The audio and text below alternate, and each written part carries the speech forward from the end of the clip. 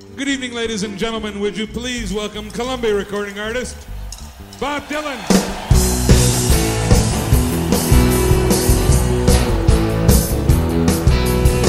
Take my future on a hell of a path. Look like tomorrow is coming on fast. I ain't complaining about what I got. Seen better days, but who has not? Silvio, silver and gold, buy back the beat up, my heart don't cold. Silvio, I got to go, find out something only that they know.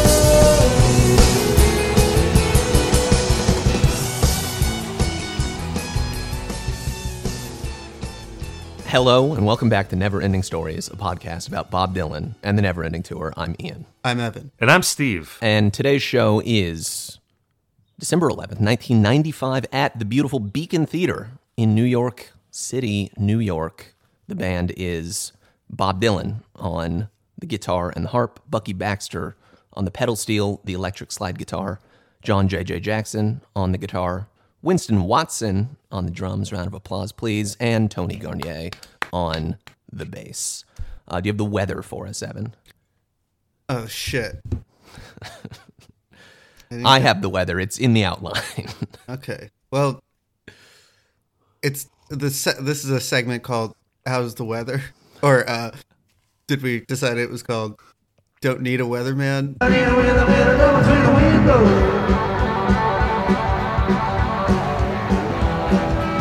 Don't need a weatherman. And apparently we don't have one.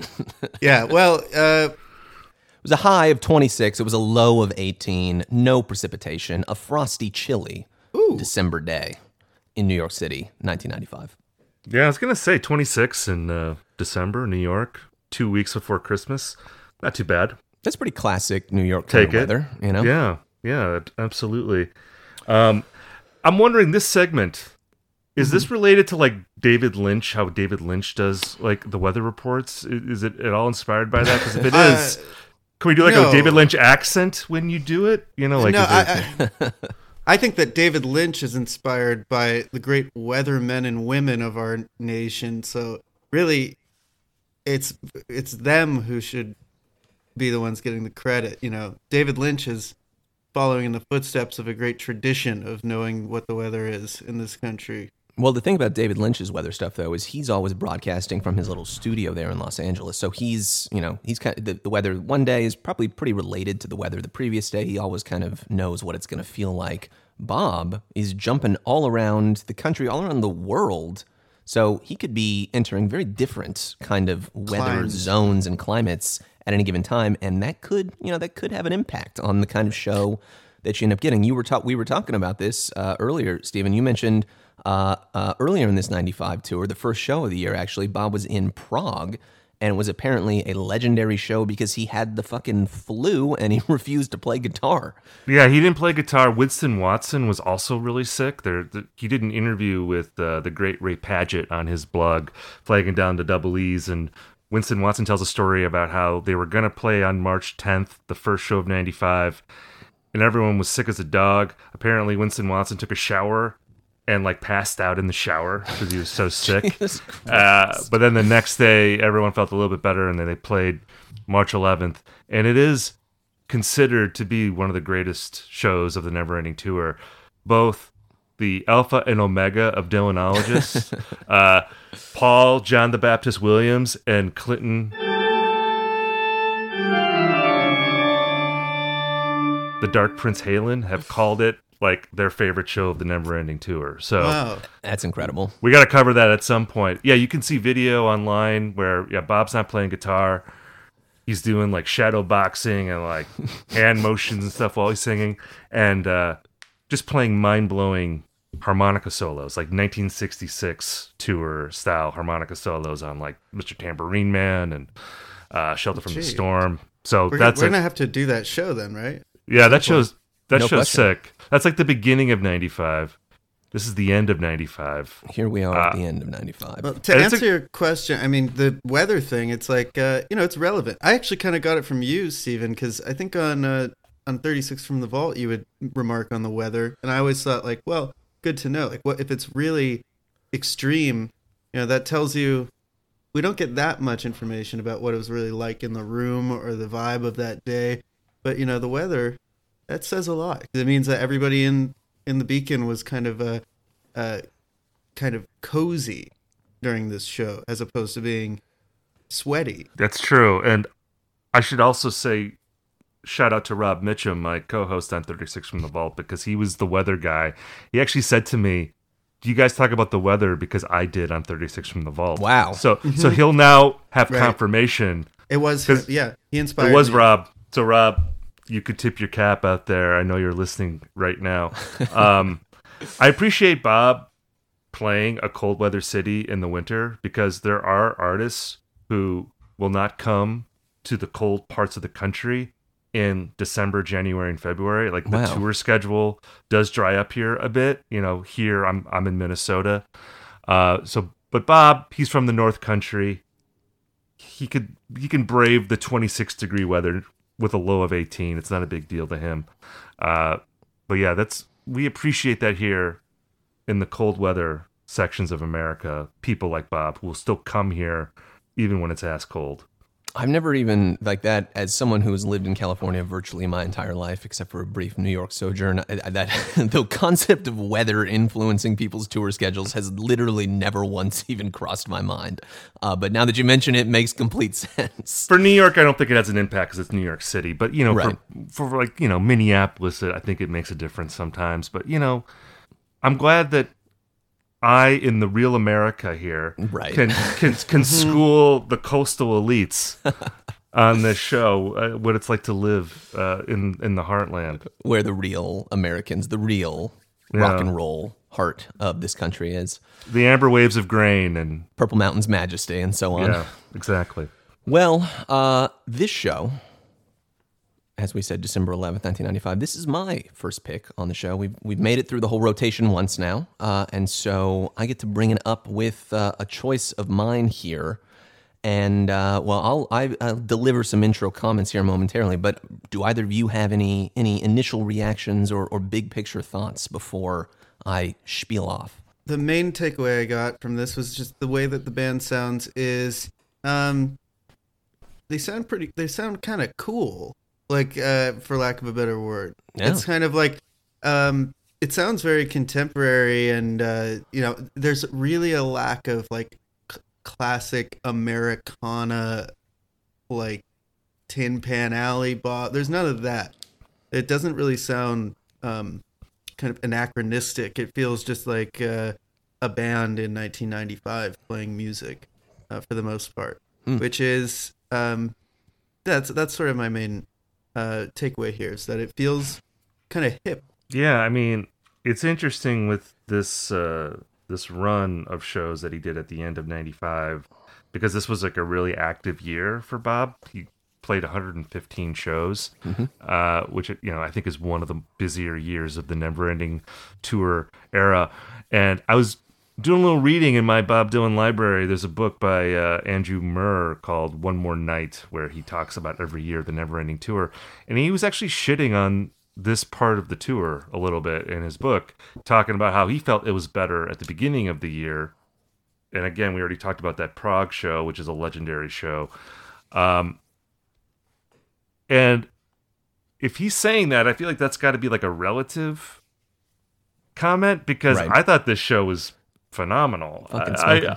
I really loved it. So I'm curious to dig more into 95. This is a year, again, going back to the Dark Prince. He said 95 is his favorite year of the Neverending Tour. A rare good take from our old buddy Clinton. And it is a year where, if you didn't know anything about Bob at this time, you were just looking at his discography, you wouldn't necessarily think 95 would be a great year, because Time Out of Mind is still a few years away. He hasn't put out an original album in several years. But I think we'll get into this. It really was a time where it felt like he was really exploring the catalog. Totally. good jamming out going on. The harmonica playing, I'm not going to go too crazy about it right now, but holy shit. That is such a highlight of this year, or the shows that I've heard from 95. So I'm curious. I want to hear, why did you pick this show? Because, again, 95 is a well-regarded year, but there's a lot of other 95 shows that people would have picked, and we'll get to some of those other 95 shows, I'm sure, at some point. But why was this the first 95 that you wanted to do? Well, I mean, I've always been aware of it. I know, to shout him out again, I think he's gotten a shout out on every show we've done so far, and already once here, but I'll drop Ray's flagging down the double E's once again. I remember reading about this on that. I forget if it was this show in particular, but he wrote about Bob and Patti Smith, who opened for Bob on this tour. This is the Paradise Lost tour, it should be noted, here at the end of 95. Doing these incredible duets on Dark Eyes, which are the only time he played, Bob played, this is a 10-day tour from December 7th to December 17th, Northeast only, Connecticut, Pennsylvania, Massachusetts, and New York. And these are the only performances of Dark Eyes ever, except for once in like 86, I think he did it on the Petty tour one time.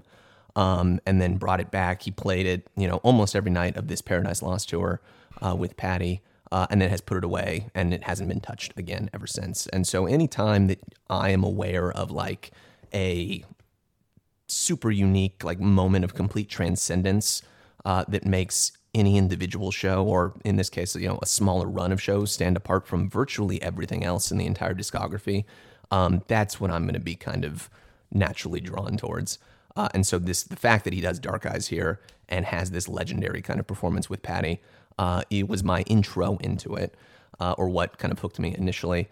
But listening to the show on top of that, because I did listen to a couple other 95 shows, or shows from this Paradise Lost tour as well, and I'm going to try to write about that again on the next issue of the newsletter, because there are just fucking incredible set lists every night. A couple other songs that he plays: Crash on the Levee, obviously Five Believers, I Want You, Simple Twist of Fate, Tangled Up in Blue, God Knows, I and I, Tonight I'll Be Staying Here With You, Positively 4th Street, Ramona, Lenny Bruce, Seeing the Real You at Last, Desolation Row, Joey, Man in the Long Black Coat, Every Grain of Sand, Under the Red Sky, It's All Over Now Baby Blue, Shelter from the Storm, Forever Young, and West LA Fade Away. That's just a sampling of some of the songs that he played in this 10-day tour. And none of those are included in this show tonight. But this one is just, it kind of hits everything that I'm looking for from a Neverending Tour show at this moment in time. I think we do have to focus on the Dark Eyes in this gig, and the Dark Eyes just from this tour that Bob played here in late 95, because that is, I think, the initial attraction, I think, for people to this tour, that this is one of the only times that he ever played it. Like you said, he played it in 86 with Petty, and that was a train wrecky performance. And here he is singing a duet with Patti Smith. And I was reading a little bit about Dark Eyes, because this is a song that is, if you love Bob Dylan, you know this song, but it's not a very famous song. It's on Empire Burlesque, not Final Track. And he writes about this song in Chronicles. Mm-hmm. And he talks about how the producer of Empire Burlesque, Arthur Baker, suggested that he write an acoustic song as the last track. I'm sure he was thinking of songs like Desolation Row, classic Dylan, or It's All Over Now Baby Blue, classic acoustic closers to Dylan records. And Bob didn't have a song in mind, so he tells a story about how he goes back to his hotel. He was staying at the Plaza in New York, and he says that he saw a sex worker walking down the hallway, and that let me just read what he writes. She had blue circles around her eyes, black eyeliner, dark eyes. She looked like she had been beaten up and was afraid that she could beat up again. In her hand, crimson purple wine in a glass. I'm just dying for a drink, she said as she passed me in the hall. She had a beautifulness, but not of this kind of world. Poor wretch, doomed to walk this hallway for 1,000 years. And then he says he went to his room and he wrote Dark Eyes while looking at Central Park from his hotel window. I don't believe a word of this story. I don't think this actually happened. He's staying at this expensive hotel, and he sees this down and out woman just wandering around with a glass of wine. I just don't feel like that happened, but I love what he wrote anyway. Yeah, it's one of the most amazing. That one sentence, "She had a beautifulness, but not for this kind of world," is like the one, like, that is the single line from all of Chronicles that has just stuck with me, ever since I read it. It's maybe the most beautiful moment in the entire book. And yes, in all likelihood, complete bullshit. But it's a beautiful way to, spiritually give the song some sort of origin story, even if it didn't factually happen just like that. We also were talking a little bit, just context-wise, before the show. So this 95 run with Patty, right, the Paradise Lost tour, this was kind of her return, like, to playing shows, playing live music after a little while away. And we just discovered, before we recorded today, I was buzzing through the New York Times review of the show from 1995, published just a couple days after. Tom Verlaine, rest in peace, was in her band playing guitar with her this night, opening for Bob, and they even covered, the Patty band, even covered Not Fade Away, one of the most famous Dead covers of all time, because Jerry had just passed a few months before this. And I think, and we'll get to this, when we get to the Bob stuff as well, but it seems like his presence is very much in the room this night. Patty dedicated that cover to Jerry. And there are a couple moments along those lines in the Bob set as well. So I think that, in addition, is a really powerful kind of presence throughout. Can we put out a call to listeners? If you have a recording of Patty's set, we would love to hear it. We actually tried to find it, and we were unsuccessful. To circle back to the Jerry Garcia conversation for a minute. Yes, please. Because I think that's interesting. And, they do play, Bob does play a Dead song in this set, which we'll talk about. And we all have Time Out of Mind on the brain because of the recent box set Fragments that was released.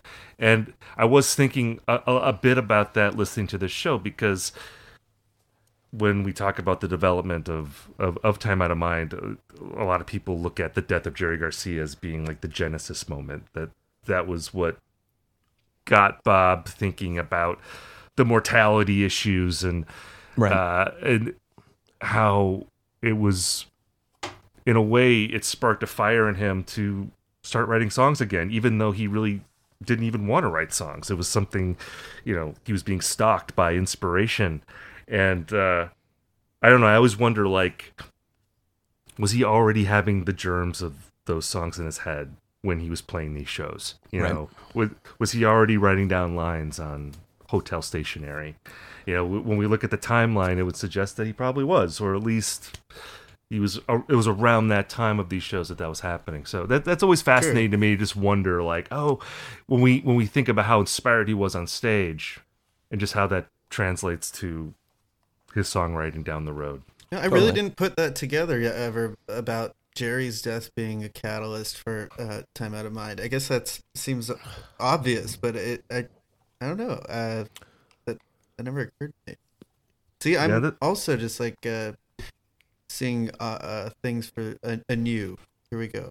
Seeing the real you at last, if you will. There you go. If I may make a pun. Thank you. Another interesting contextual thing for me is just looking at the Beacon Theater this month, and how between the two Dylan shows that took place at that venue, there were a couple of Bruce Springsteen shows. Oh, really? Yeah, when he was on, it would have been the Ghost of Tom Joad tour.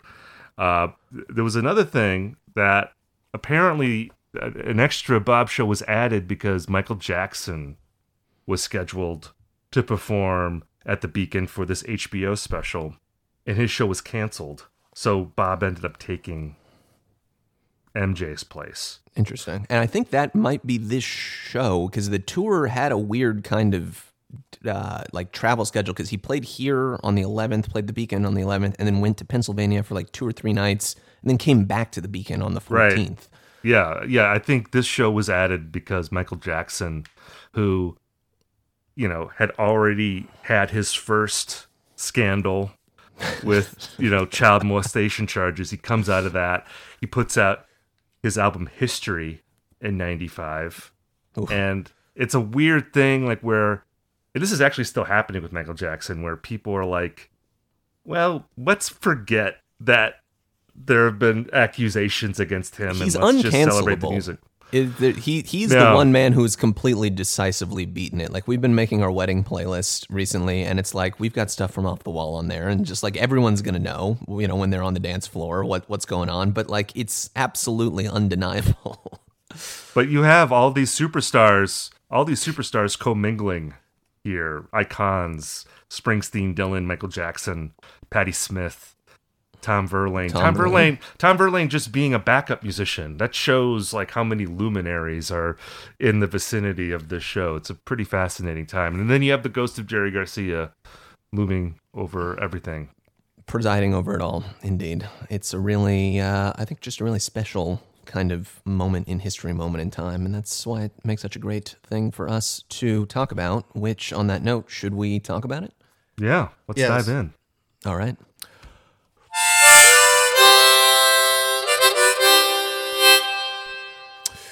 All right. Pretty good stuff. For Bob Dylan at the Beacon Theater on December 11th, 1995. Anyone got anything?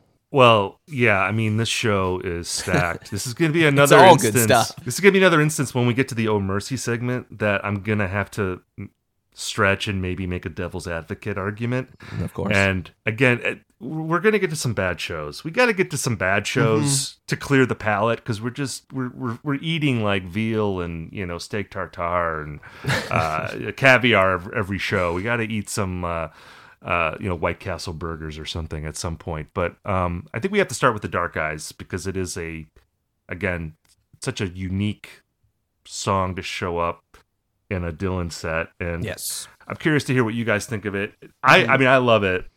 And it's interesting how it's essentially Patty singing lead and Bob coming in to sing backup. Mm-hmm.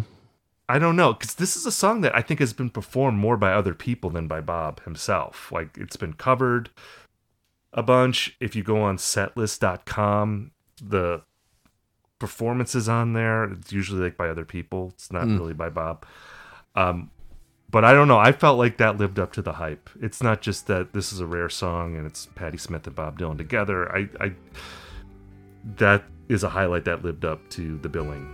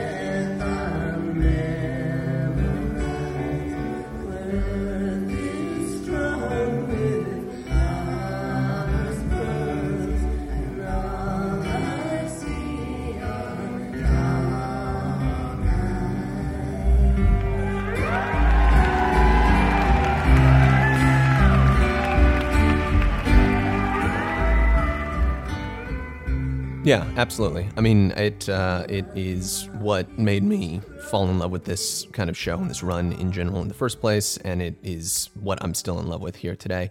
Interestingly, I think for a while, just in the midst of all of the endless listening to Bob that we've done over the last couple of years, I found myself being kind of down on Dark Eyes for some reason, and thinking that it had some... It was sort of overappreciated, or it had an over representation because of how it sounds on Empire Burlesque compared to everything else on that record, and thinking is this song really that good, or is it just something that sounds like old Bob Dylan in the midst of a sea of shit that doesn't sound anything like that? But listening to it here in this context with this performance, where it's Bob on the acoustic, and I think it's Bucky on a slide guitar, which is a beautiful kind of gentle country tone to it. It's no, it really is that fucking good. You really can't beat it here. I don't like this version half as much as the record version. Wow. Not even close. Like, I just don't like it as much. I think the song on the record, it is. I don't feel like this song's improved by adding anything to it. It's like just an acoustic guitar on the album Empire Burlesque, and I think it's a song that is great enough that any version of it within reason is going to be a standout. I mean, this is special, especially if you happen to be a Patti Smith fan. That must be very nice for you to hear this. But it's not a highlight for me on this show. Wow. Despite, I mean, I love that it's included because that's great. But no, it's like, I just like it performed straight up. Neat. No rocks, no chaser. Yeah, I was going to say that I like this version more than the record, and that I was always a little cool on Dark Eyes on Empire Burlesque, and this live version really brought it home for me as a great song. Well, I'm glad that happened for you, because for both of you, that's exactly how I would hope this would work, that like by pulling it out, more people grow to appreciate the song. But I'm going to be that guy and say that I always was pulling for Dark Eyes. I was obsessed with it when we first started, when we first talked about it on the pod, those many years ago. And no, it's still great. I mean, this version is still really pretty. It's just like something about that original version feels, to me, it's really close to the best things on like Good As I've Been to You or World Gone Wrong. It has some of that intimate quality that I've come to really like revere. Do we want to mention that we're doing a bonus episode of a concert? We're doing so do we want to say who it is? Because we're going to do a bonus episode where an artist that we all love performs this song. We're going to talk about the entire show. But the reason why we picked this show is that this artist that we love covered Dark Eyes, and it was similar to like Bob with this Paradise Lost tour, where this artist covered it several times in like about a week's time and then never again. Yeah. Right. So I'll say that version, that cover is more like true to the kind of thing the version of the song that I tend to want to hear more. Yeah, I mean, that cover in our bonus episode, and we're not going to say who it is. It's a mystery artist. Yeah. Everyone out there will be happy. I mean, I hate it when people say like, "Oh, I like people who cover Dylan songs more than the Dylan originals." That always makes me roll my eyes when I hear that. But I will say that like hearing, Patti Smith and this mystery artist sing Dark Eyes, it did bring a different level of appreciation for me. And it's not like I didn't like it before. I always liked it, but I think it's a song I probably overlooked a little bit. I didn't dwell on it as much as I should have. And in the past couple weeks, I've had a lot of Dark Eyes time, and it's really brought a different level of appreciation of that song. Hearing these two great artists interpret it. She's in paradise. Drunken man is at the wheel. Hunger pays a heavy price. The fallen gods of speed and steel. Time is short and the days are sweet.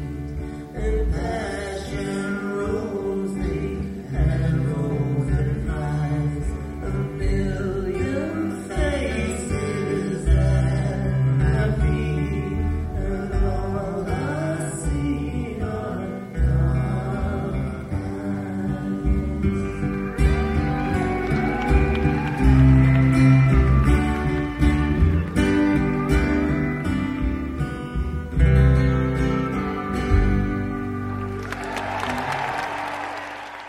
That's something that I've noticed with Bob Dylan specifically is sometimes when he's covered, especially covering, songs that aren't just like ones off like the back of your hand, but something like Dark Eyes is the perfect example.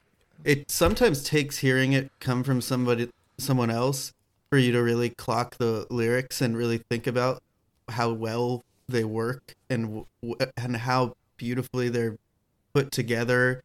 Because sometimes when you just hear Bob rattle off these phrases, it's like he does it so much that it becomes kind of you might get a little numb to it. But when you hear Patti Smith sing this, I mean, she clearly is like singing it with a lot of feeling, as is the Mystery Artist. I think this is a song that gets under the skin of other artists, and then when you hear them do it, it's like reaffirming just how masterful it is, as simple as it is. Yeah, I think there's something to that, and Ian, I think, also made a good point earlier that I'm going to piggyback on here, where I think when I heard it on Empire Burlesque, it almost felt contrived. Like, yes, exactly. I'm gonna do I've done this '80s pop sounding record, and now I'm gonna give you classic Dylan at the end. And I think in that context, it felt like, all right, I don't know, it didn't feel organic. And I'm saying now I've reconsidered that position, because again, you don't really hear many live versions of Dark Eyes. You're used to hearing it in the context of that album. So taking it out of Empire Burlesque and in this new setting, I don't know, just presented it in a different way. And I wasn't thinking of it in relation to the other songs on that album. I was just looking at it as a standalone song on its own. Yeah, exactly. And that made me look at it differently. The record version, like, is almost, or can be interpreted, and even judging by what Bob says in Chronicles, which who knows if he, we talked about that, and probably not being true down to the letter, but it is possible that he just did write the song at the insistence of Arthur Baker to include a little bit of that classic Bob Dylan sound on there. It only, it can come off, it can sound, if you're looking at it from the right way, as a sop to the fans, as trying to please people and give them what they want after a whole record full of stuff that doesn't sound like that. And so it's easy to appreciate just on a very surface level because it sounds so different based on the context in which it occurs. And in this context where it does sound like all the other songs on this set, this beautiful, cool sounding band, like you said, Evan, in the middle of 1995. Yeah, I totally agree. I think this proves that, no, this song really has it. There is something to this thing that makes it really special and worth kind of revisiting in this kind of context. I also wonder, was this Bob's idea and he presented it to Patti and said, Patti, you come out and sing this song for me and I'll back you up? Or did Patti decide, I want to do this, and it just kind of worked out, the two of them? It's just a really interesting kind of thing. My inkling would be that Patti wanted to sing it, and then because it feels like one that it sounds like she really. She's very well suited for the song. I mean, there's no question about that. And I believe she'd already been playing it too. So on her own, had she? Yeah, I believe that's the case. So yeah, I think there was some precedent for that to happen. And I just don't understand. One thing I want to push back on is both of you seem to think this was a crowd pleaser, sop at the end of Empire Burlesque, but I don't know. To me, it always felt special. It's a specific and pretty special song, even among Dylan songs with a gentle guitar, and that's it. It feels unique to me. And I think that it is, in a subtle way, quite unique and stands apart. Because what it means for Dylan to do a song, like an acoustic number like this in 1985, it ended up landing in this kind of very different place, a very different feel that I don't think he's really spent much time in that spot since. I think it's the last recorded piece of original acoustic only song. It's the only song that's just him and acoustic guitar that's out there. That's a good point. Yeah, I mean, I like I was saying, I think I just didn't give it the proper attention until the last 2 weeks. Yeah. I think there's so many great Bob Dylan songs. I just didn't focus on it until now. So like that was a great side No effect one will blame of you the for show. being exhausted by the end of Empire Burlesque a little bit. So what else here? Because we've talked a lot about Dark Eyes. There's a lot of other highlights.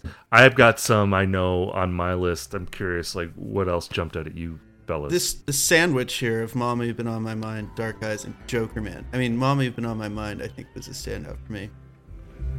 Maybe it's the color of the sun come night. The crossroads that I'm standing at. Maybe it's the weather or something like that. Mama, you're just on my mind.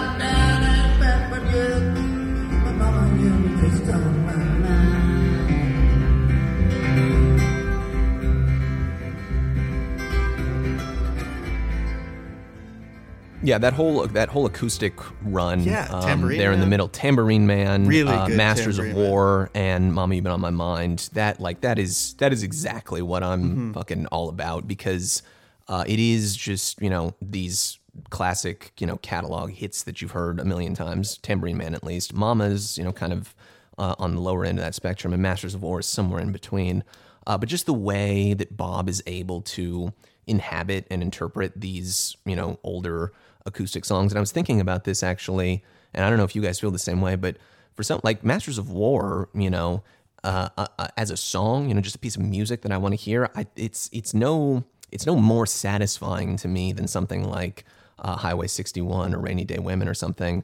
But for some reason, when he does these older, classics in these acoustic sets, particularly in this run of stuff, that stuff is always so much more satisfying, just hits me so much more intensely than the electric versions of the songs from that era. For the most part, there are exceptions here and there, but like this 9-minute Tambourine Man it's that's got just great. an insane harp solo, and the same thing with Mama, which isn't quite as long, but Bob is just off the map with the harp at the end of that. It's like, and the crowd is eating it up. They're hooting and hollering. You can tell Bob is kind of feeding on their energy. It's just such a beautiful, kind of touching moment of grace.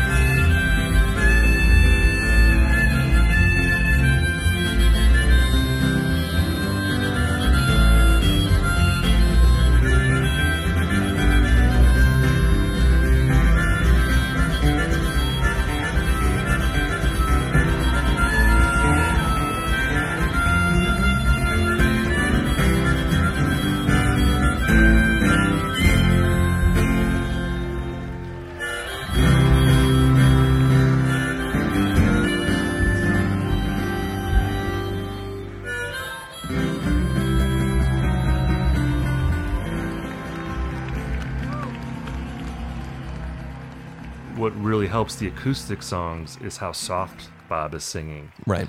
And that was the thing that I was really keen in on. He sounds so tender and soft and velvety almost on those acoustic songs.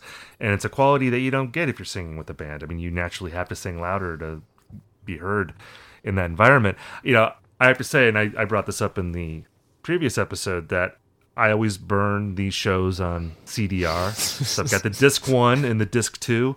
And the disc 2, which starts with Mama You've Been On My Mind, is the dominant disc of the show. The first disc is really great. But you mentioned that progression early on in disc 2, the Mama You've Been On My Mind, Dark Eyes, and then Joker Men. Highway 61 is scorching, really great. Again, another example of a song that you think you're tired of, and then they do just a blistering version. I have to say that the highlight of this disc and maybe the entire show for me is "Girl from the North Country." Yeah. Which is so beautiful for the reasons I was saying before. His vocal, I think, is fantastic. The harmonica playing is so lyrical. Yeah, you mentioned the Tambourine Man, and that's great too. But I was just so moved by that North Country coming in the encore. I wondered if she remembers me at all.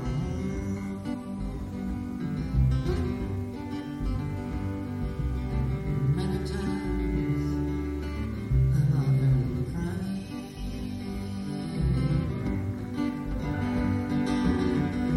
In the darkness of my night,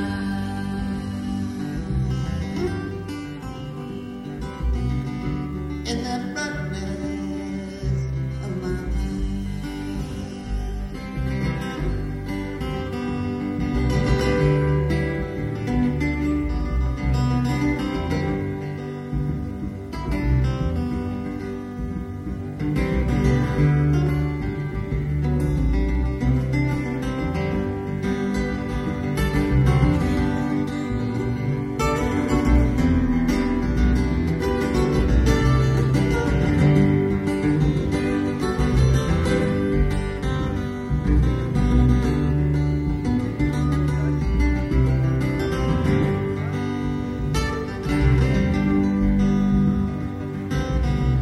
So if you're traveling in the North Country Fair,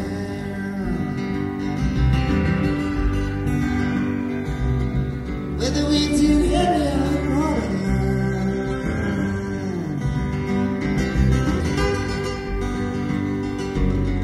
leave them to meet to one who lives there.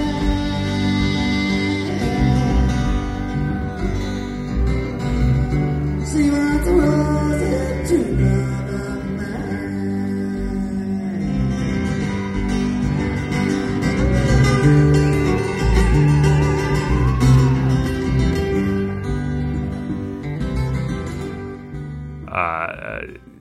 It just made me sad that he doesn't do acoustic stuff like that really after a certain period. That it because of the shows that we've talked about so far, there's usually an acoustic section, and those often end up being my favorite parts of the show.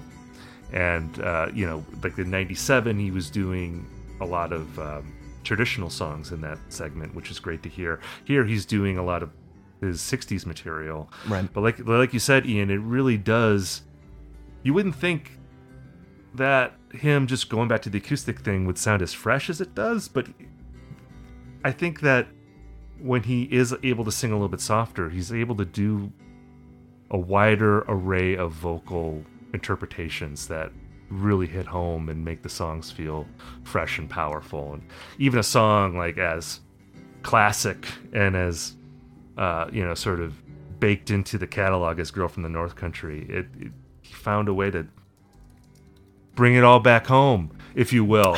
There you are again. So we need to put in a little like bell every time you make that reference. You know, I what wanna- should do I the, wanna little, bring- the slide whistle sound. That was deliberate. I was deliberately... You were just working your way up to that. That's my bit. My bit is to work in bringing it all back home at some point. But yeah, I don't know. The acoustic songs, I think, are just so beautiful in this concert.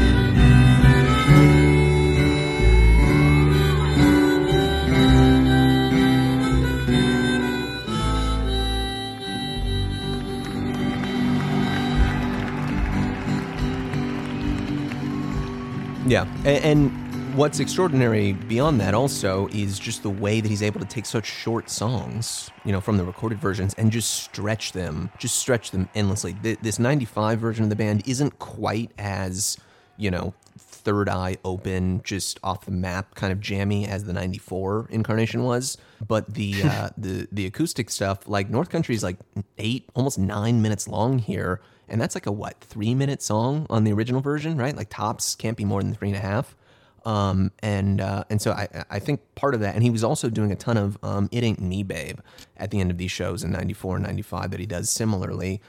He's just able to really kind of slow it down and just live in the song and luxuriate in it. And it's a really thoughtful and striking kind of treatment. Thinking about it also, yeah, do either of you know when he stopped doing this acoustic kind of thing? Because I don't think that was there in the 2004 show that we talked about, right? But it obviously was there in 92 and 97, and it's here today. I could be wrong on this. I believe I read that it was I think the last time he had an acoustic guitar on stage was 07. Okay. Around there. And, and that's also coinciding with him just not playing guitar. Yeah, moving to the piano. Yeah, so the acoustic, when I saw him in 99, he was still doing acoustic stuff, and It was great. This episode of Jokerman Podcast is presented by DistroKid. Over 1 million artists rely on DistroKid to distribute their music and get it into all of the places it needs to go: your Spotifys, your Apple Musics, your YouTubes, your TikToks, your Tidals, your Instagrams, and any other streaming service of note. DistroKid makes music distribution fun and easy, with unlimited uploads and artists keeping 100%, that's right, 100, all of them, folks, of their royalties and earnings. DistroKid comes with tons of great features, including Mixia, which allows DistroKid users to put the finishing touches on their tracks in just minutes, getting a customizable and polished end result that anyone can feel confident in before sharing it with the world. The DistroKid app is available now on iOS and Android, so go to the Apple App Store or the Google Play Store to download it today.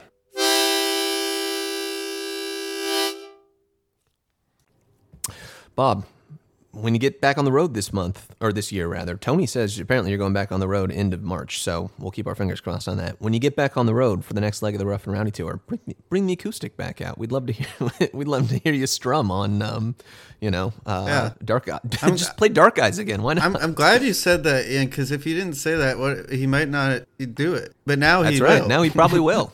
Well, we've got a direct line to Jeff Rosen through our third co-host here, so we're just a hop, skip, and a jump away from the man's ear. He's just dying to get input from me. Sure. Hey, tell Bob that we want some acoustic songs. God damn it! Yes, sir. Yeah, we'll get right on that. I want to point out that the Highway 61 here, when you said it's a song that you think you're sick of, and you realize it's wait a minute, I'm not. This song is so funny. Every time, this, for some reason, listening to it again, I was just noticing, just how funny the lyrics are. It's so ridiculous. I love it. That's right. In a weird way, it gets funnier with age, because when he's doing it as a young man, it's everything he says is a gag and has some kind of a snide little twist to it, and you expect nothing less. But when he's an old guy doing it, it's kind of feels more vaudevillian or something. It's like Groucho Marx. It has something of an old comedy act that still kills. He's a comedian. I gotta say too, we were talking about Jerry earlier. We got a shout out, which is not one of my favorite Grateful Dead songs by a mile. But Alabama Getaway. Yes.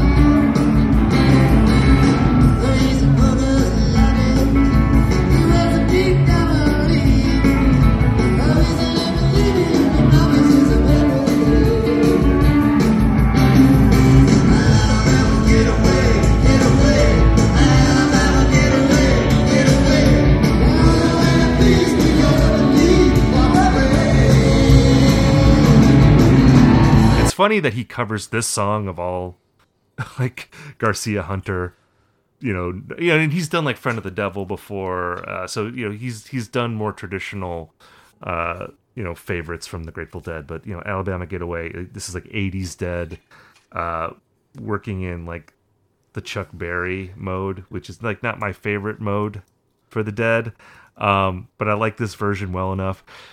It did remind me though that Silvio is such a Grateful Dead sounding song. Yeah. And obviously he wrote it with Robert Hunter. And that because we get a lot of Silvios here. I mean, Silvio is our theme song. That's why. That's right. But I love this Silvio. Oh, it's This is so like one of the good. stronger Silvios I've heard.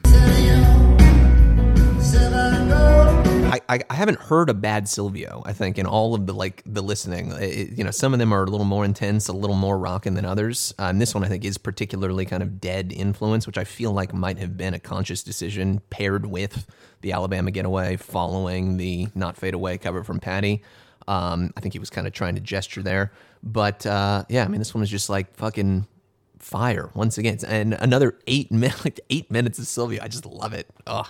Well, it's like you have Watchtower in the third slot, which is very stock, and then you have Silvio. I feel like that's usually like in the fifth or sixth slot, which is where it is. Yep.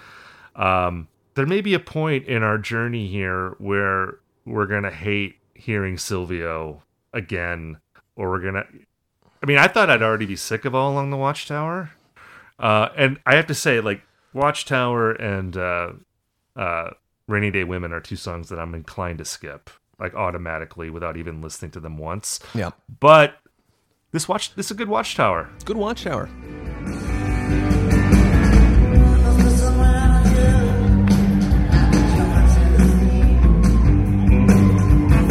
And I think to me the key to that is the fact that it is the third slot here. It's just like at the beginning of the show while you're still getting worked up and the band is still finding their footing, instead of leading up to it all throughout the fucking night and just knowing, oh, here we go, it's the encore, it's going to be the last song. As great as it was in that slot, like on the 2004 show we talked about last time, here, and they kind of kick the pace up a little bit. It's like a half step faster than they usually play it. It's not one of my favorite moments on the show, but it's absolutely a positive as far as I'm concerned. And the dueling guitars, I think, in this particular version between John J.J. Jackson and Bucky, and the fact that they've got this harder kind of serrated electric guitar from J.J., and Bucky is doing like soloing on a slide guitar in All Along the Watch. It's just like a fucking mind-blowing kind of mix and melding of different styles that you don't really get from anyone as far as I'm aware of. It's a beautiful, beautiful version of Watchtower.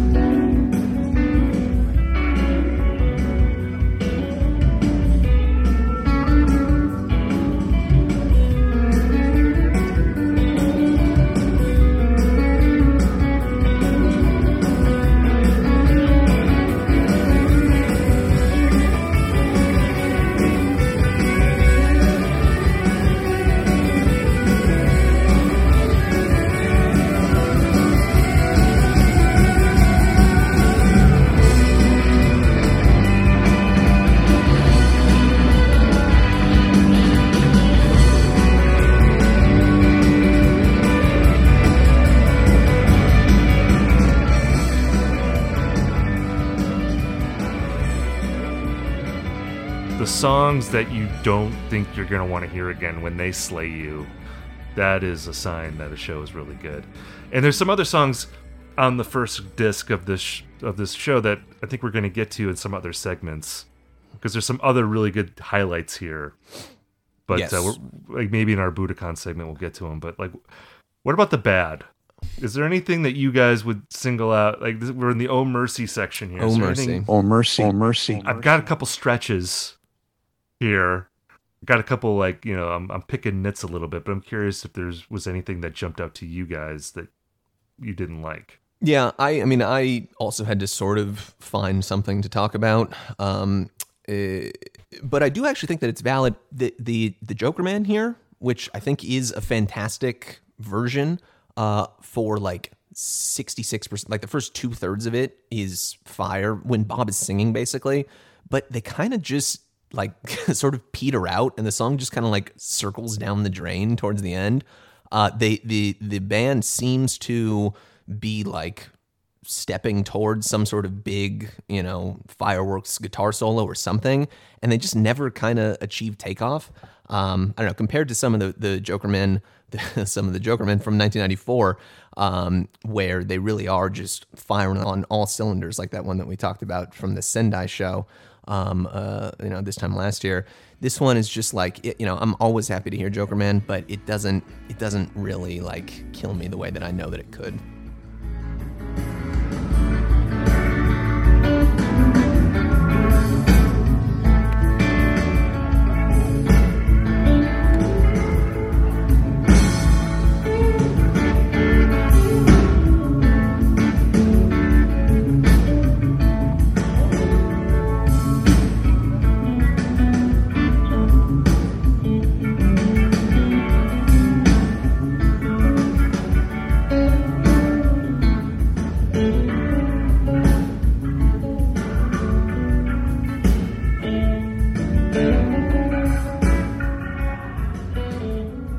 Yeah, I think that this version and also the Watchtower and the Silvio, like they are fiery, but they're not so hot. Like they're a bit cooler. And when I said the band sounds cool, I meant like figuratively, but also they just have kind of a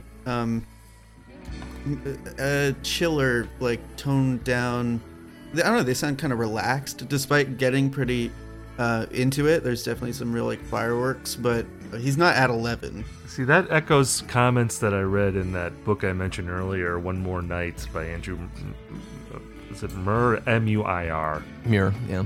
Muir, who wrote about the Neverending Tour each year, and echoing somewhat what you were just saying, Evan, where in his view, he feels like Dylan was sort of worn out at the end of the year, and that he doesn't have the same energy that he had earlier in 95, which really makes me want to explore more of 95, because again, I think that sounds pretty great to me, but I would say I have heard earlier 95 shows that maybe do pick it up a little bit more than this one. I'm going to continue a riff that I started on last episode, and I don't know, I might be barking up the wrong tree. This might be something where, again, I'm just finding something to complain about, but I feel like Blonde on Blonde songs I don't like as much being performed live at this time. So most likely you'll go your way and I'll go mine. I'll just say, I'm not saying I don't like it, but if I'm picking nits, like that wasn't my favorite. Wow. From this show. That's one where I thought that cooler feel actually served this one. Do you agree, Ian? Yes, that is, I was going to wait, but that is my like number one with a bullet moment from this entire show. Really? I kind of agree, yeah. Really? That's your number one moment? Absolutely.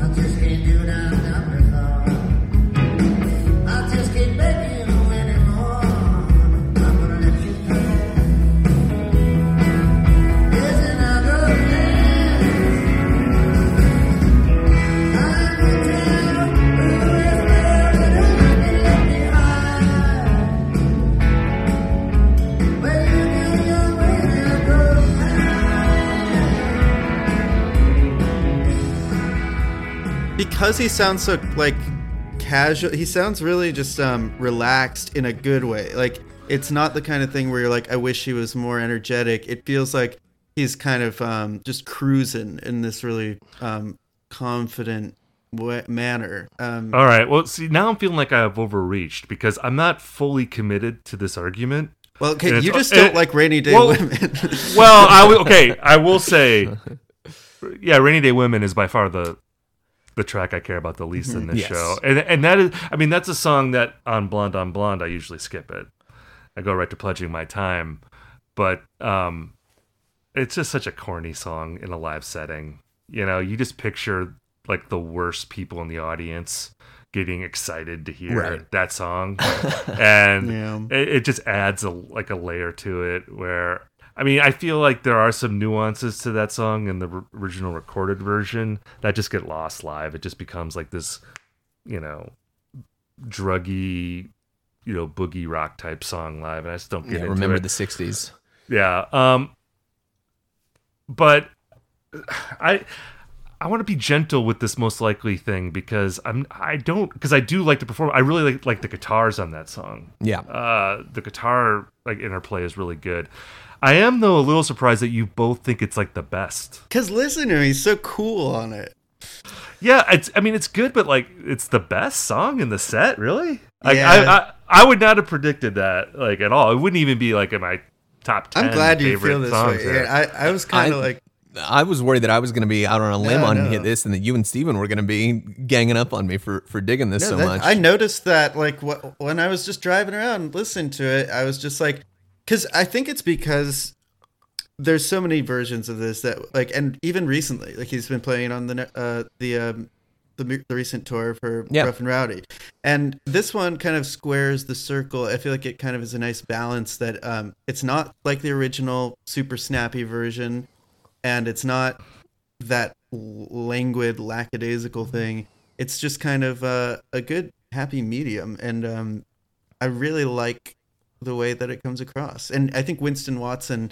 Yes. Also, this is what I mean. I think when I meant to say that the band sounds modern, is that's something that Winston Watson brings to the table. Is he has kind of his style doesn't feel antiquated. It feels like just very contemporary and kind of like a new standard style. I mean, I think it sounds like dated for that reason. Like I like Winston Watson, but his drums sound very 90s in a way that like that when Kemper comes in, I don't think he sounds as 90s as like That's this true. era of the band does. But so you of all people not liking that? That's crazy. well, I'm not saying I don't like it. I dated is not a criticism. A pejorative.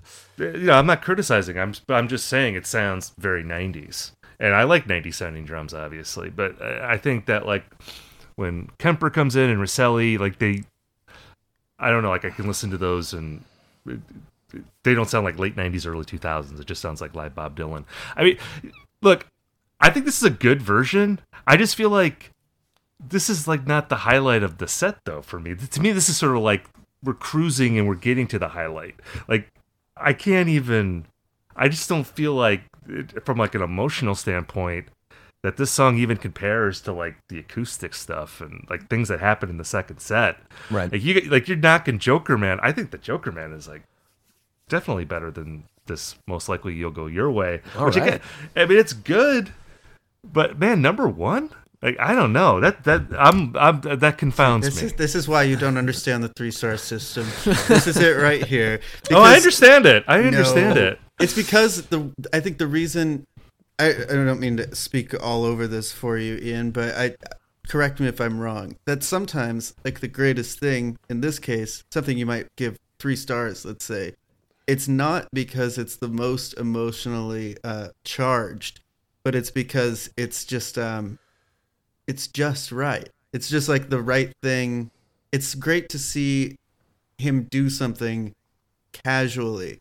Sometimes that's the most satisfying thing, at least to me. Well, that's a very over-intellectualized approach to listening to music. Because like, who says that? Like, well, the thing that moves me the most isn't my favorite. I mean, because it's moving sometimes to see something done without like to see him relaxed. Sometimes that's moving in its own way. Like the context, I think, with an artist like Dylan, I've kind of come to feel more like that is part of the appreciation that I get. Like the part of the experience is just about pure context, even beyond just like the music as the music. It's like his choices are the thing that become just as interesting as and just as moving at times as the song.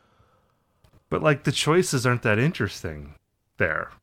You know, like I understand if you're going to talk about like, wow, this is sort of like a bold reinvention, or he's doing something radically different with the song. But he's not doing that here. You know, sometimes it's, it's beautiful just to watch a horse, a beautiful stallion, just walking through a field. You know? I will push back on that. I think this is a pretty radical reinterpretation of this song, and because I went back and A beat it with the blonde on blonde version, and like this is not one of my favorite songs from that record. And it almost trends a little bit more towards Rainy Day Women, like novelty kind of sound on the album than like the really enormous heavy hitters like Joanna or I Want You or something like that. And this version is like it's a totally different. To me, it sounds like a totally different song. Basically, there's this whole new like guitar that's just absolutely grooving guitar riff that is completely invented, completely new, and these lyrics are just kind of grafted onto it. And Winston, I think.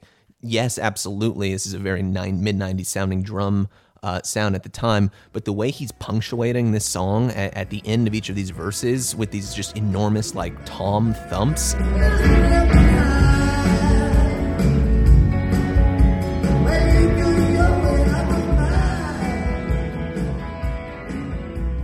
Just like Tom Thump's Blues. Yeah, exactly. Oh man, maybe that's the bootleg title. He's just adding the exact right kind of tone to this, and the way they're able to kind of Bob, it's not the most fiery kind of one on the set by any means, but to me, this is a really emotional kind of reaction here because this is exactly what I want out of a Neverending Tour show and a Neverending performance is just a song that I had completely forgotten about, that I just like, I listened to it a million times and I know it, and it's like, it's a good Bob Dylan song, but it's not something that's sticking with me through my life. And then all of a sudden I listen to this version from 30 fucking years later and it sounds like a totally different song, and it doesn't sound anything like the way he's performing it today. And 30 years ago, exactly. And it's just like, it's like a bolt of lightning, and like all of a sudden it's like, holy shit, I'm seeing a whole new world open up just before my eyes. I'm not going to castigate anyone for not having that same reaction, but for me, like, this, of all the moments in this set, which I came to for Dark Eyes, and which I totally agree the acoustic set is, an absolute standout, this was the one that was just like, holy shit, this is an all-timer for me. And it was just, I can't really explain why. Something clicked in my brain, and I can't stop listening to this song.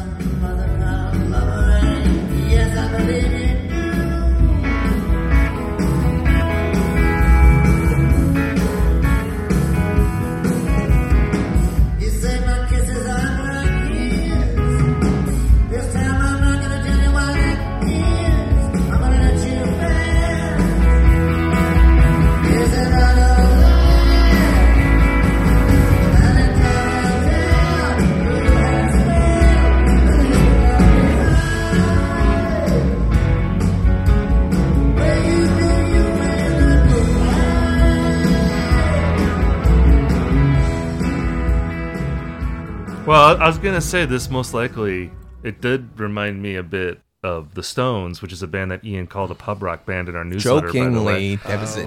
Jokingly. But it does kind of have a Stonesy feel, which I liked. I mean, is this your Budokan choice then?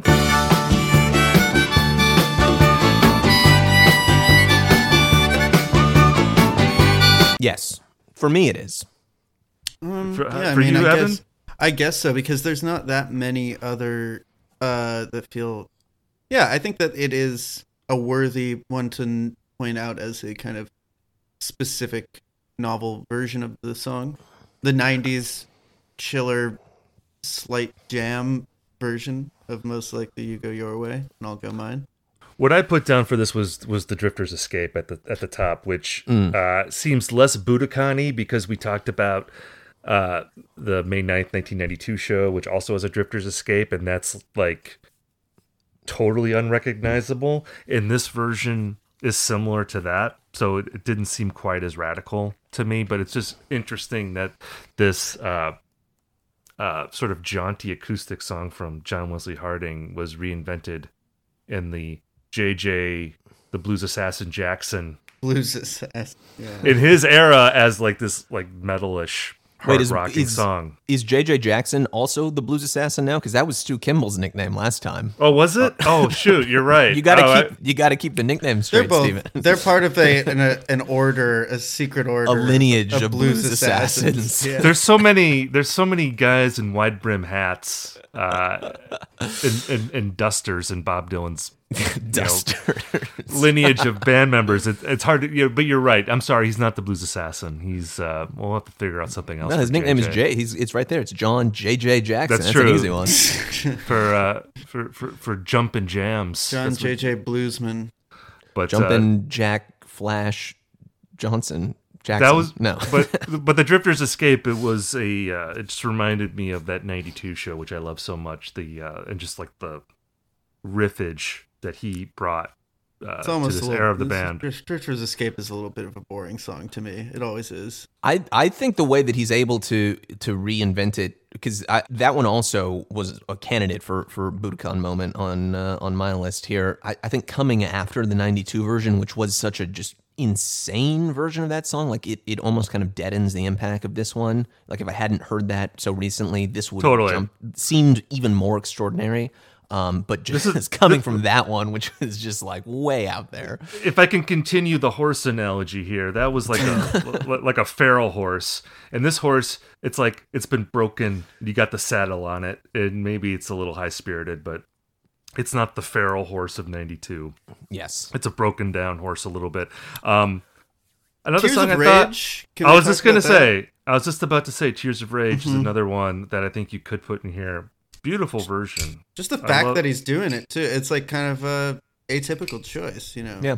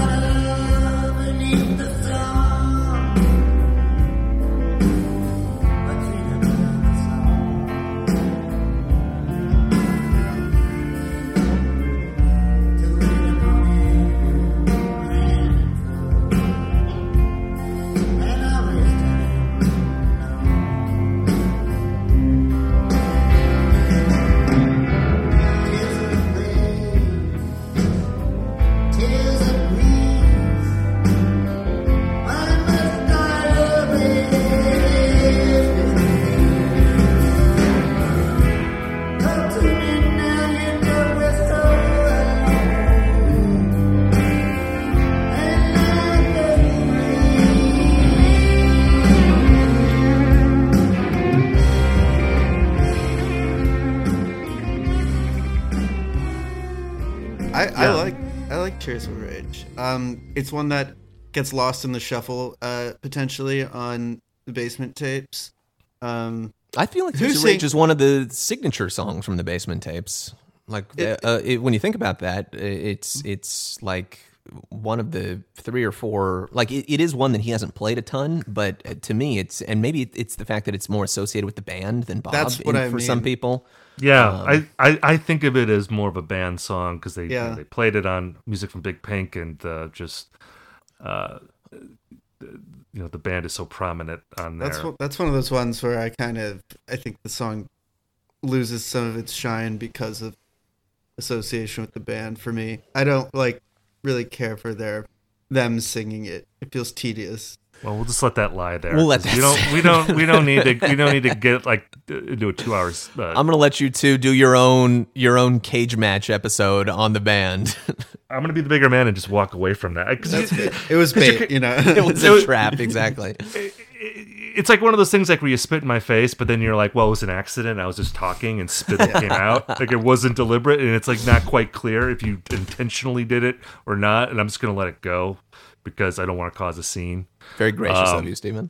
I think this is another great candidate for Budokan Moment, and I think it's particularly well suited for that because the Basement Tape songs originated, obviously, as just demos, that Bob wasn't even intending to become Bob Dylan songs in most cases. And they're so scratchy and spare at times that they make for prime candidates for reinvention, at a moment like this. The Crash on the Levee also, that isn't in this show, is, in that same kind of, same kind of lane, I would say, that he was playing around this time as well. But yeah, I think it's a great reinvention and extension of a song that was, 3 or 4 minutes on the recorded version? Yeah. This is 8 minutes here. No, I think it's cool. The song, of course, co-written by Richard Manuel, who sings on the ham-fisted band version. But I think most people would say, oh, Richard Manuel, like one of the greatest singers of the rock era. Watchtower, we've already said. There must be some way out of here. From the joker to the thief. Yep, we have a Watchtower. Have we not had a Watchtower? Have we been blanked yet? I think we've only had. There was one of the first ones. I think the first one, the '97 show, didn't have a Watchtower, but it was there in '92. It was there in 2004, and here it is again in '95. Have we had Rainy Day Women every show? Ooh, I think we've had. I think we missed at least one, but I think it has also mostly been there. Yeah, well, I think we're rapidly developing a little kind of like canon of never-ending stories type songs, which includes some predictable ones, Watchtower and Rainy Day Women, but there's some also, like Drifter's Escape has made multiple appearances. Right. Silvio has made multiple appearances at this point. Senor, which I think this is the first official appearance, but it was on that other 97 show that we talked about initially. We've had like multiple. Yeah, we've had multiple Under the Red Skies, haven't we? Yeah. Or we've talked about Under the Reds. Cats in the Well is what you're thinking. It's right. Multiple cats in the well. Cats in the well. Right. I saw somebody commenting saying that like, oh, Cats in the Well is like one of my favorite. Somebody's like list in the Discord. I was like up beside myself. It was like their top 25 Bob Dylan songs, and 25 was Cats in the Well, and honestly, was Cats Hurricane. in the Well. Okay, well, I can't agree Hurricane, but Cats in the Well is rocketing up the charts for me in terms of personal Bob favorites. Rocketing up the well. I mean, we've proven in this episode that there's a wide range of Bob Dylan opinions. Things that you think might just be totally obvious are like not obvious to someone else. So that's why he's so fascinating to talk about. That's right. There's not a ton of sort of no-brainer classics. We all have our opinions on certain things, so that's great. Was there any good Bob talk?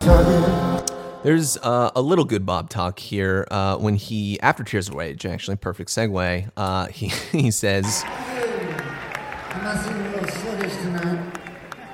Didn't sleep last night. I was so excited about playing in New York. Didn't get any sleep all night.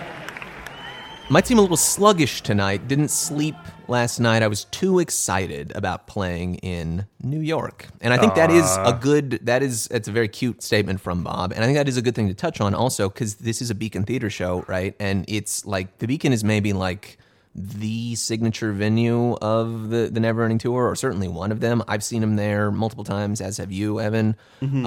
And he always seems to try to get back to the Beacon around this time of year. This time of year is in the show, like late November, early December. Didn't make it this past year, unfortunately, but fingers crossed for this year. I do think that there is, like, just thinking about venues, like, that doesn't always play a major role in, making a show special or giving Bob any extra juice. But I think in this case, something about that was definitely there for him, because it's just such a perfect kind of spot for him to be inhabiting and revisiting his legacy at this moment in time. And that is a great time to be in New York. Before Christmas, early December. Yeah, post Thanksgiving, before Christmas. Yeah, classic fun New York time. time. The most wonderful time. Bootleg titles. This is something. Have we done this on the show yet? We haven't. No, No. this will be our first opportunity. But thank you to, I forget who mentioned this, but thank you for holding us accountable for failing to include such an obviously brilliant segment in this show. What would be the best fake Bob Dylan bootleg title, a la the beautiful bootleg community, who had such a great penchant for coming up with just the snappiest titles for these bootlegs? Do we all have candidates here? Yeah, I do. Okay. What do you got? Okay, so I'm cross-referencing here a little bit another artist in the Neverending Stories Jokerman universe. Yes. Mine is Call Me Beacon Blues.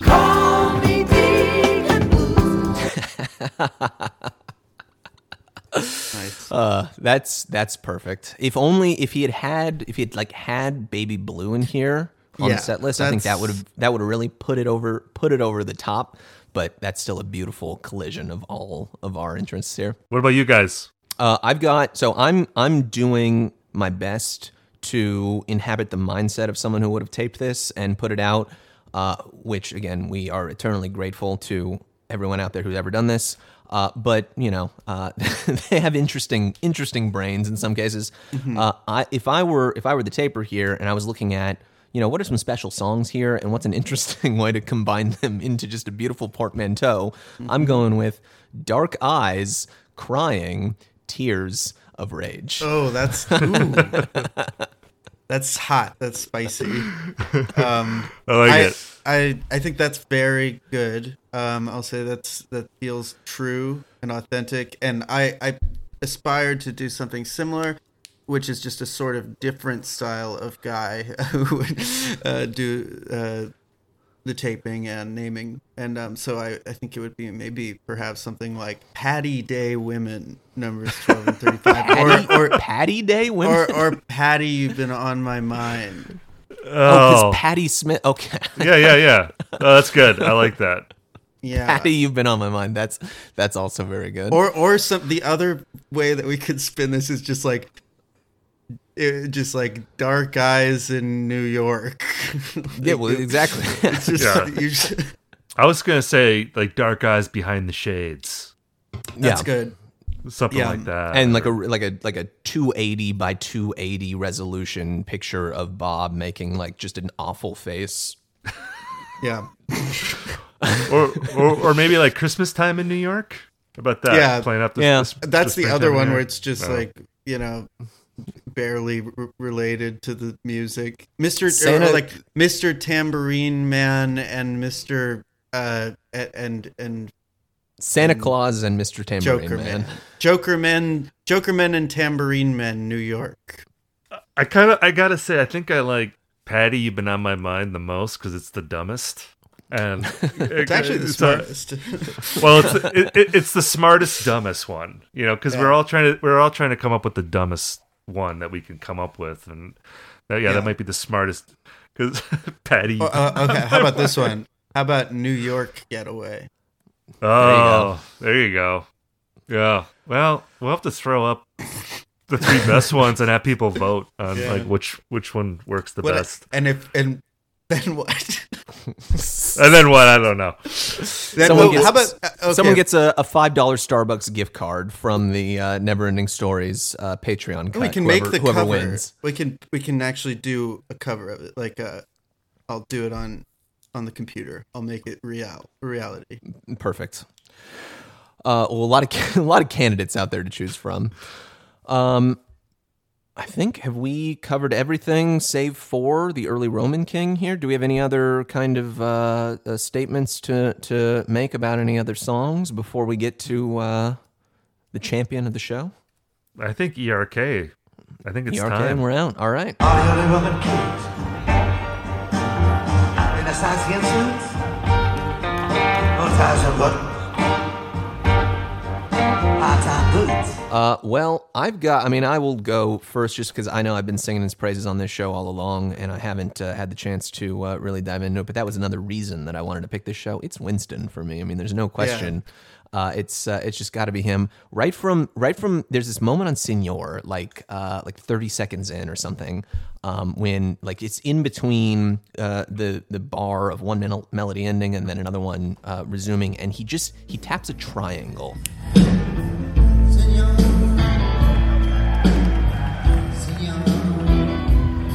And it's just like that is the Winston Watson like thumbprint signature. Like as soon as I heard that, I was like, oh, there he is. That's it. And there's a couple different moments of that throughout where he just again, it's the way that he's able to just punctuate the music for me is so perfect. And that little ding, I think he does it again in Tears of Rage, is so satisfying to me. Because that's what this stuff is all about. Is just like what was the energy that this particular person was bringing to this band at this time, and you can't beat that as far as I'm concerned. Seconded.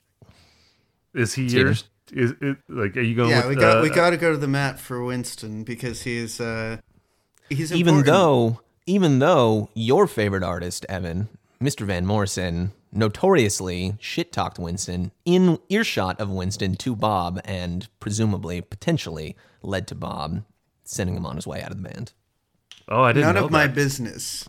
I don't know that story. Yeah, that's I forget where I read that. I'm sure, honestly, probably on Ray's on Ray's site, but we can look it up in the details. But Van Morrison, not a fan. What Van Morrison does when he's not singing is none of my concern. I just don't have. It's not for me. I could see Winston not being in Van Morrison's wheelhouse. That opinion doesn't shock me. Van Morrison's wheelhouse. Imagine being in there. That's our next show, by the way. That's our next podcast, Van Morrison's wheelhouse.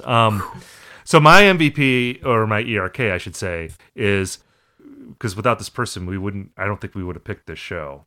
So I think it's got to be Patti Smith is the ERK of the show, and I love her performance on Dark Eyes. I think it's a beautiful version, and just the way she meshes with Bob. When you watch the video of this performance, you can see how delighted Bob is by Patti Smith. They have a real great moment on stage, like where they're clearly being affectionate, and it's just a beautiful moment. So I got to give it to Patti. If I'm gonna go with a co-ERK, I'm going to get a little specific here. I'm going to say Bob Dylan's harmonica playing because that is the thing that was consistently making me the happiest listening to this show. I just love, Bob just playing harmonica anyway is very powerful to me. And I feel like he had a real renaissance this year from like the 95 shows that I've heard. So Patti, and then I'm gonna give Bob's harp a little bit of like a mini ERK. Like if there's an ERK for an inanimate object, I'm gonna give it to Bob's harp. Early Roman prince goes to the harp. Yes, the crown, like a chunk of the crown on the king's head. We'll place on top of Bob's harp. Well, Patty's the early Roman queen, I think, by default. That's a good point. Yeah. Well, yeah, if we're going to be gender specific here, she could be the queen of the show. The Signor is really good. I'm listening to the desperate yelp of Signor. That is what makes the song so great. So good. He does a good Signor. Signor. One of the best. That song, I'm telling you, man, like that is rising in my Bob Dylan song power rankings. It's crazy how far it rose from the first time we ever talked about it. I remember we were both negative on it in the initial my God. Street Legal one. Oh, what a slog. And now it's like, we've lived more life than we've realized that it is a song about making it through the difficulty of recording a podcast. And it's about being bogged down in a magnetic field, whatever that fucking means. I want to believe too that is another Jerry hat tip, because that's a song that I think he dug from the trash heap and played with the Jerry Garcia band, and the Jerry Garcia band version of Senior it's incredible, and I feel like Bob obviously heard that, and I wonder. I feel like that influenced him in playing it himself, and really, it's like he had to hear. I mean, he once said of Jerry Garcia that, like, I listen to Jerry and he tells me how to play the songs. Right. You know, like, I don't really know how to play them until I hear Jerry play them. And I feel like that's maybe the best example of that. We should close now with the most controversial part of the episode, which is the star ratings. So what are the star ratings we're given to this show? I'll make it easy. I wouldn't need parentheses even if they were allowed. It's 3 for me. This is exactly what I want, you know. It's hits all the quadrants, like I was saying. I don't think there really is a down moment all the way throughout. Some of the lowlights for certain members of the program are actually highlights for me. It's this is all that I could ask for and more from Bob Dylan. 3 stars, no question. Evan? 2. I'm going 2 as well. All right. I don't think we've had a unanimous 3-star show so far, have we? 92 wasn't it? Was 92 was 3 stars. That's right. But we didn't actually talk about it on the episode. So, yeah, I think we said that off air, but I think we all said we gave that 3 stars at the beginning of the 3rd episode. So there you go. We're still working our way there. But we're still on the road, headed for another joint. I think that's becoming my bringing it all back home. Your like war horse. I don't know what mine is. Yeah, you gotta come up with something just appropriately stupid for yourself. Bragging. Yeah, you're bragging with your takes here on Never Ending Stories. Tune in next time, folks, and tune in to our first bonus episode, which you'll find out about in just a few days, featuring a mystery artist that we all love covering, Dark Eyes. It's a real humdinger of a show. Until next time, don't you dare miss it. Don't you dare miss it. Don't you dare miss it. Senor, Senor, can you tell me where we're heading? Lincoln County Road, Armageddon. Seems like I've been down this road before. Is there any truth in that, Senor? Senor, Senor, do you know where she's hiding? How long we gonna be riding?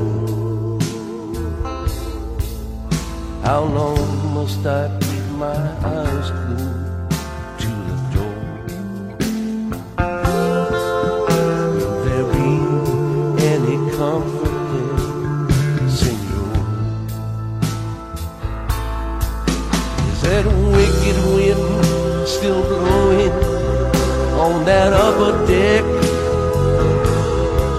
Is that iron cross still hanging down from around the neck?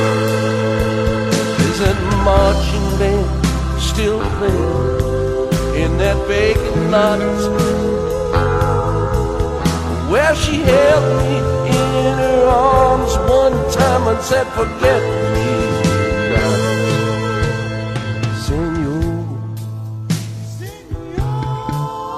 Senor, I can see that painted wagon, smell the tail of the dragon. I can't stand the suspense anymore. Can you tell me who to contact here, Senor?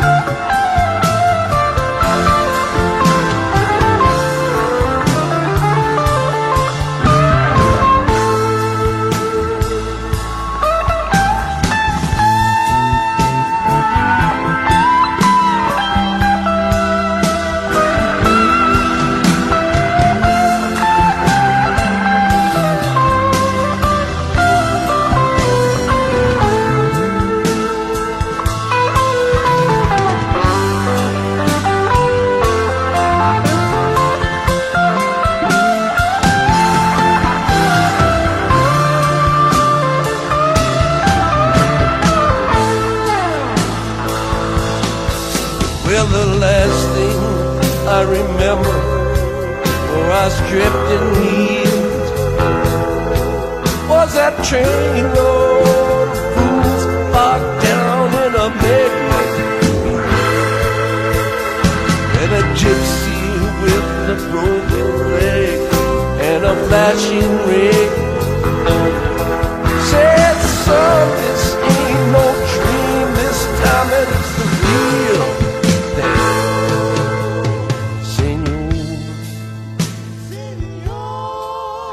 Senor, you know their hearts are hard as leather. Give me a minute, let me get it together. I just gotta pick myself up off the floor. I'm ready when you are, senor.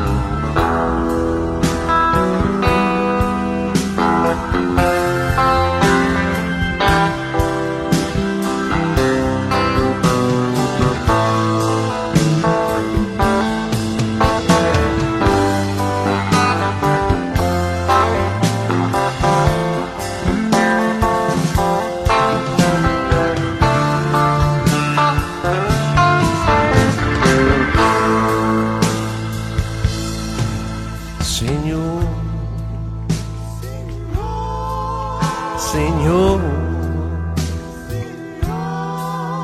let's disconnect these cables, overturn these tables. This place don't make sense